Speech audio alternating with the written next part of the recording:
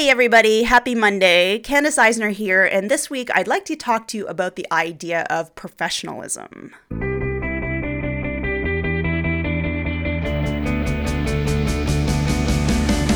Welcome to Life Beyond the Massage Table, a podcast for massage therapists, or really anyone who works in health and wellness. I'm here to help you take a look at your business and practice in new ways, to think outside the box, and to shift gears from the same old stuff that isn't helping you build the life and the business that you really want. Let's get started. This week's episode has been brought to you by my e-course, Build Your Own Website for Health and Wellness Practitioners. If you've been looking to build your own website, this is an awesome place for you to start. We don't only just go over the bits and pieces of how to put things together in WordPress and, where all the styling goes and all that stuff, but we talk about also how to write your content and pick photos and all of those things that are going to be a cohesive message and really attractive to the kinds of clients that you specifically are trying to attract to your practice or to your business or whatever it is that you do in the health and wellness realm. If that sounds at all interesting to you, I invite you to go over to websiteforsmallbiz.com, and right now until the 24th of the month, you can use the code podcast2017, that's in numbers 2017, to get $20 off the price of the course. Hopefully I'll see some of you inside the course.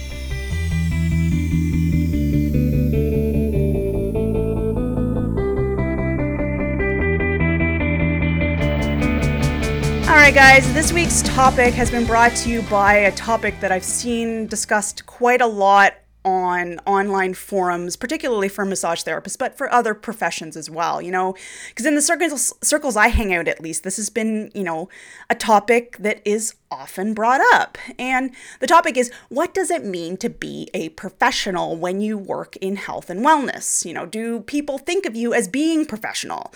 Is your business being perceived as professional? And, all those kinds of questions. I'm sure you got my point, so I don't need to keep making up new ones here.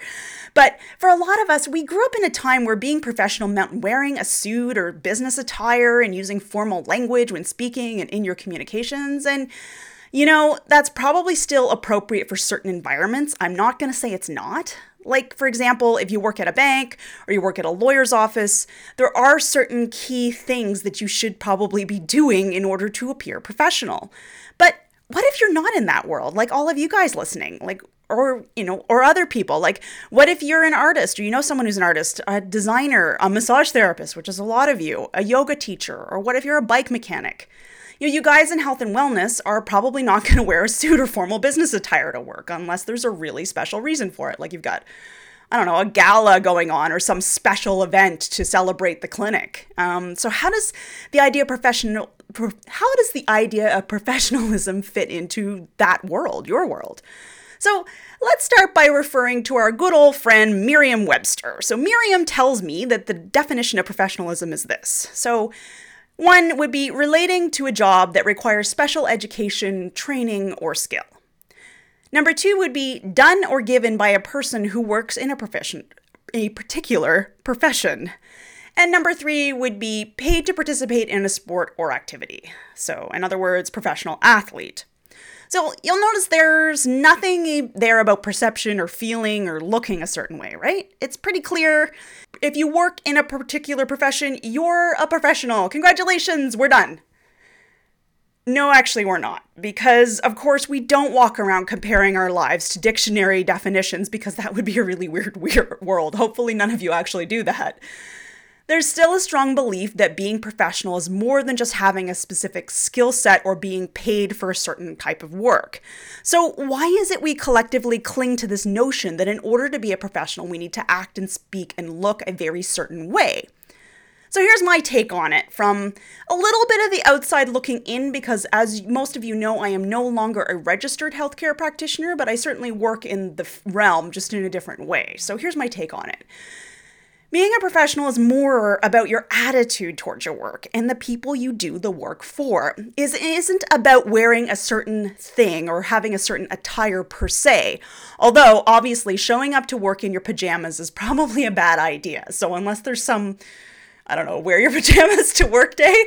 Don't do that, okay?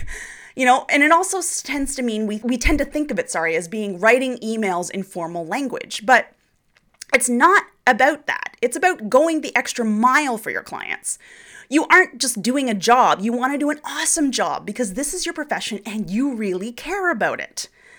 It's also about respecting your clients with the language you use and how you communicate with them. You should speak in ways that are authentic for you and easily understood by your clients so that they'll feel at ease with your abilities and your knowledge.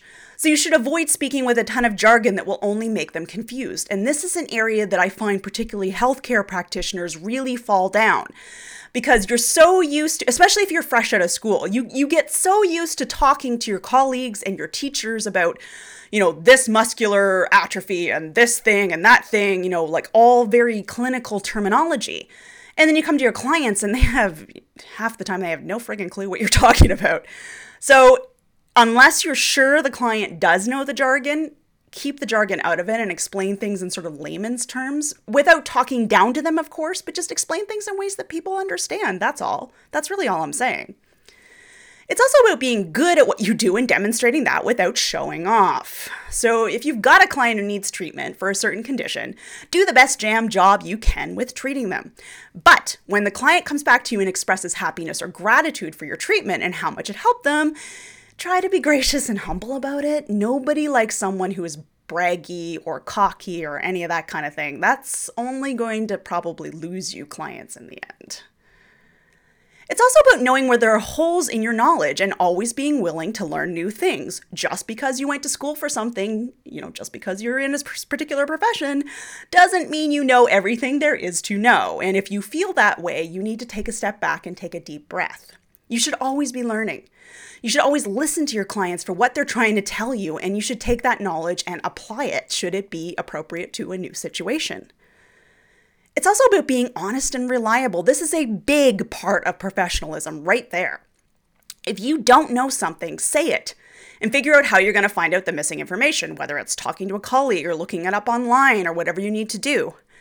Honesty is a huge part of professionalism, like I just said, and if you have a deadline, you also need to make sure you stick to it or be very apologetic and explain why you can't make the deadline. You should show up on time for anything you're booked to be at, be it a meeting, a class you're teaching, or a client appointment.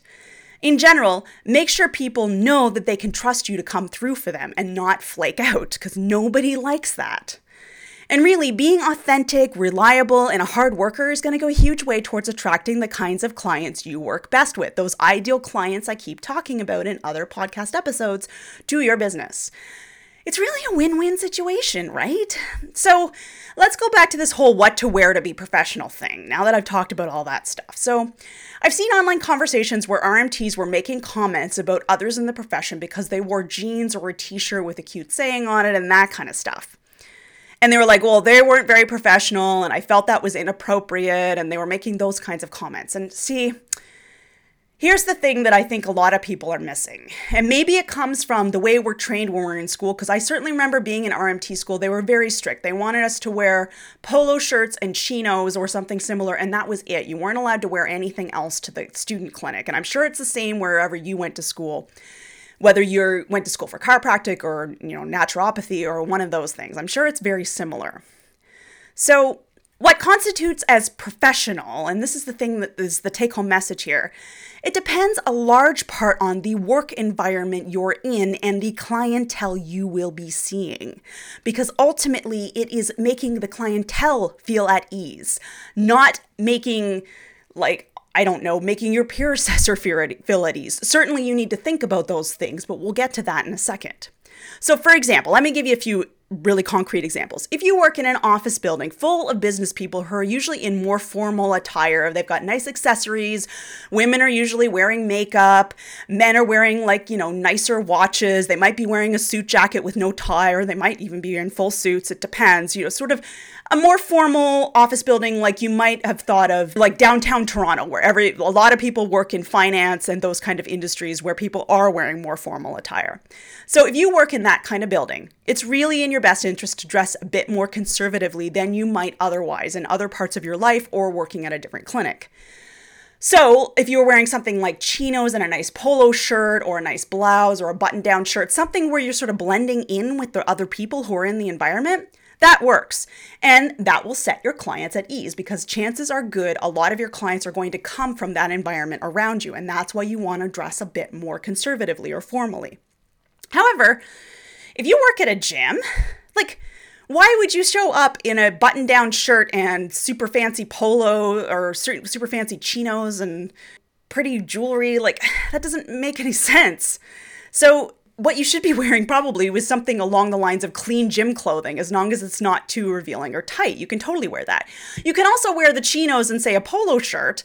That's fine too, but it's a little bit more out of place there. So you kind of have to get the sense for what people are comfortable with, but also what is still appropriate for you. Obviously, I'm not saying super tight, yoga pants and like a super revealing tank top. That is inappropriate. But, there are plenty of sports clothes out there that are looser. You can move with them and you will look completely at ease and completely in the correct place at a gym. And nobody's going to bat an eyelash and say, oh, you're dressed unprofessionally. You're going to look professional. Very different from the business office, right? So here's another example that's sort of in between the two. If you work at a holistic clinic with practitioners from many professions and a young, hip clientele, like say you've got nutritionists, acupuncturists, you've also got, say, a chiropractor, and you've got maybe some psychotherapists, very multidisciplinary. Some people are full regulated professions, other people are more self-regulated, as in like regulated by an association and not by a college. You can dress in jeans and a t-shirt with a fun saying on it, right? You can do that in that environment, as long as it's not too political or something offensive on your t-shirt. If it's just, something cute, like be happy or something like that, that's fine. So of course, nothing should be revealing or super tight in this environment either. And think about it, dressing that way doesn't exactly lend itself to treating your clients anyhow. So why would you want to wear something super revealing or super tight? So yeah, in the holistic clinic environment, the door's kind of a bit more wide open. And if you find a lot of your coworkers are wearing sort of a little bit more funky clothing, you can do that too. You can blend right in. As long as, again, you're not wearing something super tight or super revealing, it's fine to wear jeans. It's fine to wear the cute t-shirt. It's fine to wear, some accessories, as long as they don't get in the way, of your treatment. So let's go back to the jeans thing for a second. So I really think we all need to let go of the old jeans are too casual idea. And I know some of the people who are saying this online are an older generation. I know that makes it a bit difficult because when you were brought up, you were probably told that jeans are too casual. But to be honest with you, it is 2017 and my own doctor and the rest of her staff wear jeans to work sometimes. It's normal. The only reason I noticed it, to be honest, is because last time I was in, I looked at her, I just noticed as she was sitting down at the computer to write up her notes, because they do computerized charting, so they write them as we're talking. I noticed she was wearing like nice jeans, so just my brain went, oh, those are really nice jeans. I wonder where she got them. That's literally the only reason I noticed. Otherwise, I probably wouldn't have noticed because it was perfectly normal for her to be wearing jeans and a nice shirt. And here's the thing too, my doctor's office is located in a hospital complex, so it's somewhere where it's normal to see people in businessy attire and also normal to see people in scrubs. So you're kind of seeing like a range of stuff.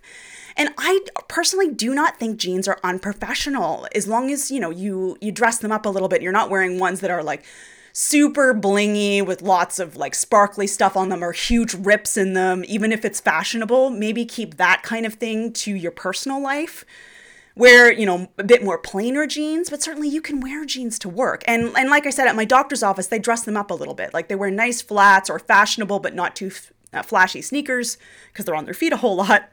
And they wear a nice top and really simple accessories that don't get in the way when they're doing client exams, right? And it fits in completely fine. I never think to go, oh, that's unprofessional. What are they wearing? No, it's completely professional. It just blends right in. So, of course, here's the thing. What you wear to work and what you do at work is really up to you, of course, right? But keep in mind that the environment you work in, the clients you'll be seeing, and the modern ways of dressing are really what you should be thinking about. A lot of businesses these days don't ask their employees to wear really conservative attire unless, again, you're in certain industries, like banking is still, a bit more formal, and lawyers' offices usually are more formal. Although I will tell you, my lawyer's office usually isn't that formal, but a lot of them are. So while chinos and polos might have been the thing you were told you had to wear while you were in school, you don't need to keep wearing them unless it fits into your work environment or you just really like them. That's fine too. It's not like I'm telling you you have to throw those out if you like wearing them. Go for it if you like. So let's conclude here. Are you professional enough? Ask yourself that question. Well, if you're actually thinking about it in any serious kind of way, you probably already are.